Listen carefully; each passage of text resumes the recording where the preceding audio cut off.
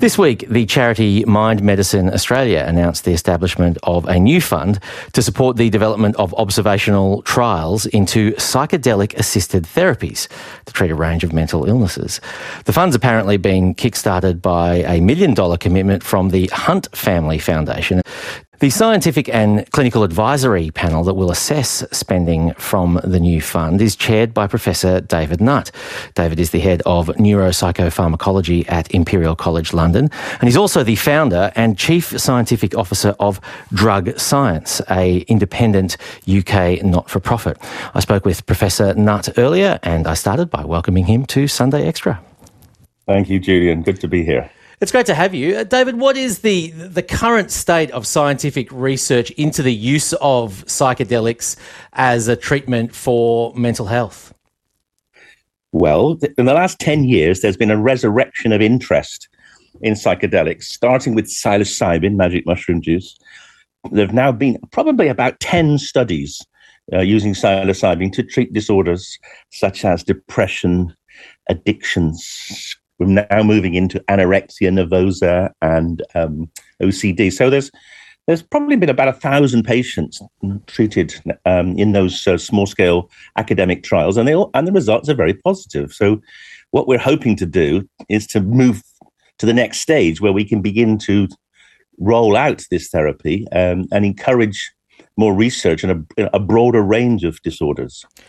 I'm interested in what you say there about rolling out the therapy while also doing more research. Is there a bit of a tension there in terms of needing to confirm the scientific efficacy? Well, when we look at evidence in medicine, there are different levels of evidence.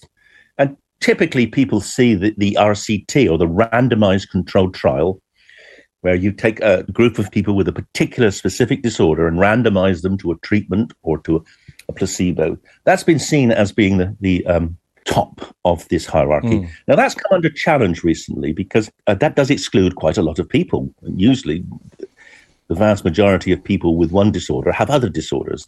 So the second level of evidence is looking at those people with multiple disorders, and that's called real-world evidence. And that's where you take a normal, so to speak, patient who may have 3 or 4 different disorders, and you put them into the same trial, but you don't randomize. They all get the medicine. And then you see which of the different disorders that person has responds to the medicine. And that is often a better predictor of what a medicine is going to be useful for and how to use it in ordinary clinical practice when doctors are seeing patients who do have a very complex mixture of different problems. This concept of real-world evidence that the Hunt Foundation is supporting the research on is a really important one. It's growing in importance in the last 10 years. Now, international regulators are beginning to realize that the traditional clinical trial, while it has a lot of strengths, does have a major weakness. I'll give you an example.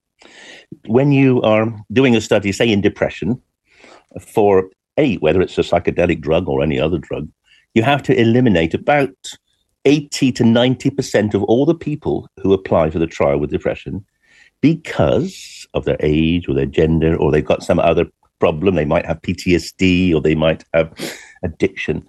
So in the end, when you study a disorder in the traditional RCT, randomized controlled trial fashion, you study a very unusual group of people, a group of people that are rarely met in clinical practice. And that's where real-world evidence is important because most doctors work in the real world and they are treating people who have these comorbidities.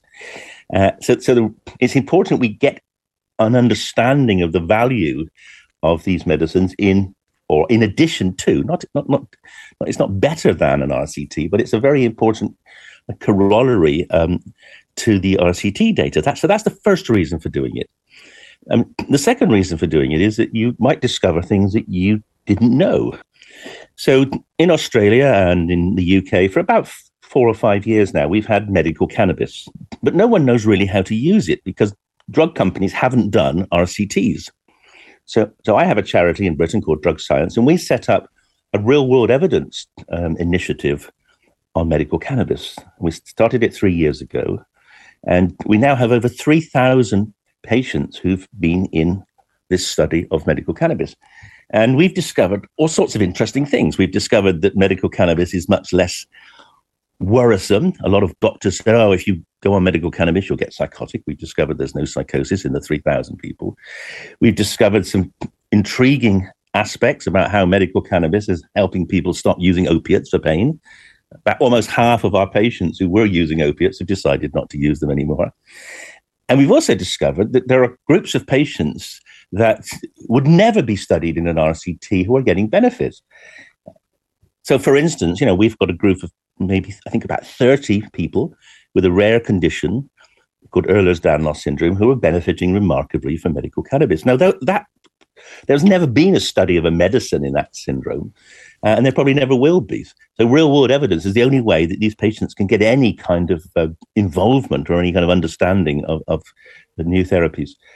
So that gives you a flavor of why real-world evidence is so important. It broadens, it gives you a lot more safety data, and it potentially allows doctors to really optimize the therapy. David Nutt, who's on the scientific and clinical advisory panel that's going to be considering applications to the fund that was announced by Mind Medicines Australia this week? Well, that's being set up at present. I mean, one of the suggestions I'm going to make, and I have to say, I cannot speak for Mind Medicine. They just asked me to chair the committee.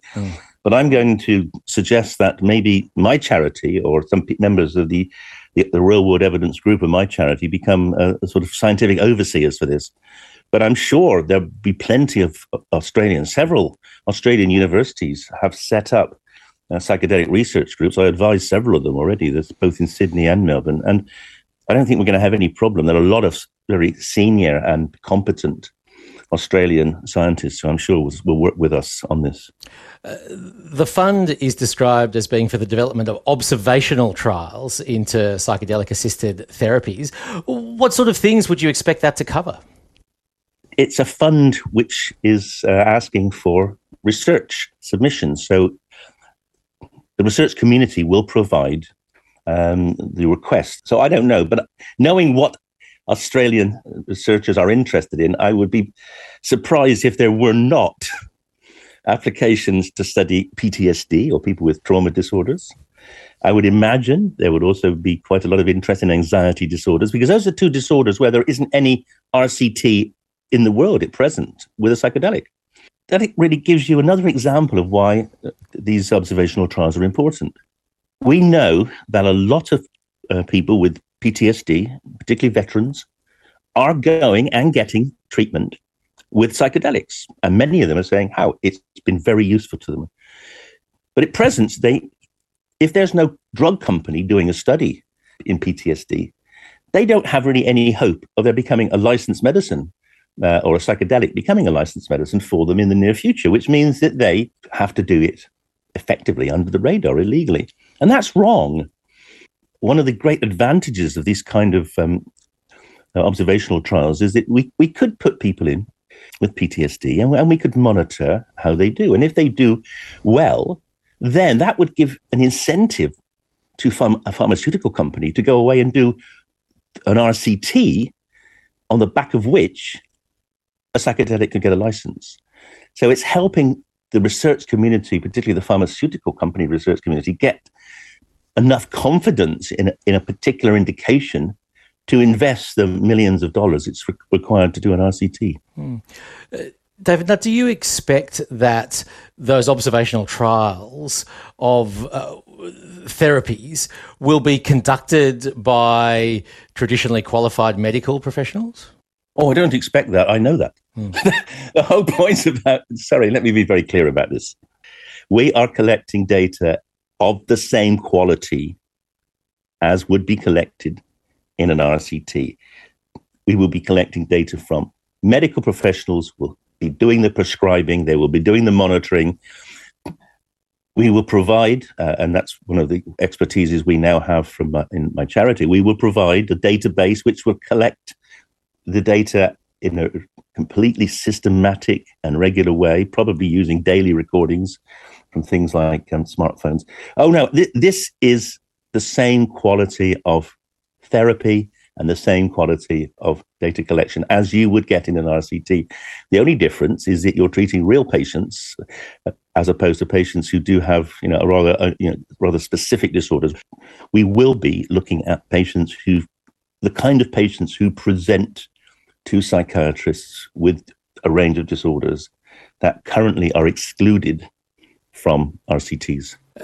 Part of the mission of Mind Medicine Australia, and it sounds like it's something that you're supportive of as well, is reform in terms of the categorisation of, for example, psychedelics.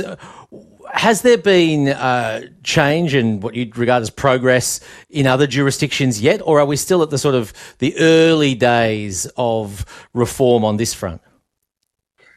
Well, one of the reasons for doing what we're going to do in Australia is because there's been massive changes, particularly in the USA. Certainly psilocybin, magic mushrooms, have been decriminalized in the whole state of Oregon. They're on the ballot to be decriminalized in the whole state of California. And Oregon has said it's going to set up a whole statewide initiative of psilocybin therapeutic centers. The field is changing dramatically. Similar kinds of changes are occurring in Canada. And mushrooms have been legal, or the truffles have been legal in the Netherlands for 50 years. And there's a huge amount of therapy going on there. So the fact is the field is changing fast. What we're not getting is enough good data to really help clinicians work out how best to use these medicines. What we don't really want is for everyone or the word to be using psychedelics without knowing how best to use them. And this initiative, this Mind Medicine initiative, would at least allow expert Australian therapists to get a good handle on how best to use them. The benefits certainly outweigh the downsides. Professor David Nutt, thank you so much for speaking with us on Sunday Extra. It's been a pleasure, Julian. Thank you. And as well as being head of neuropsychopharmacology at Imperial College London, David Nutt is the founder and chief scientific officer of the UK not-for-profit Drug Science. It's easier than ever to hear your favourite local and national ABC radio stations, live and on demand on the ABC Listen app.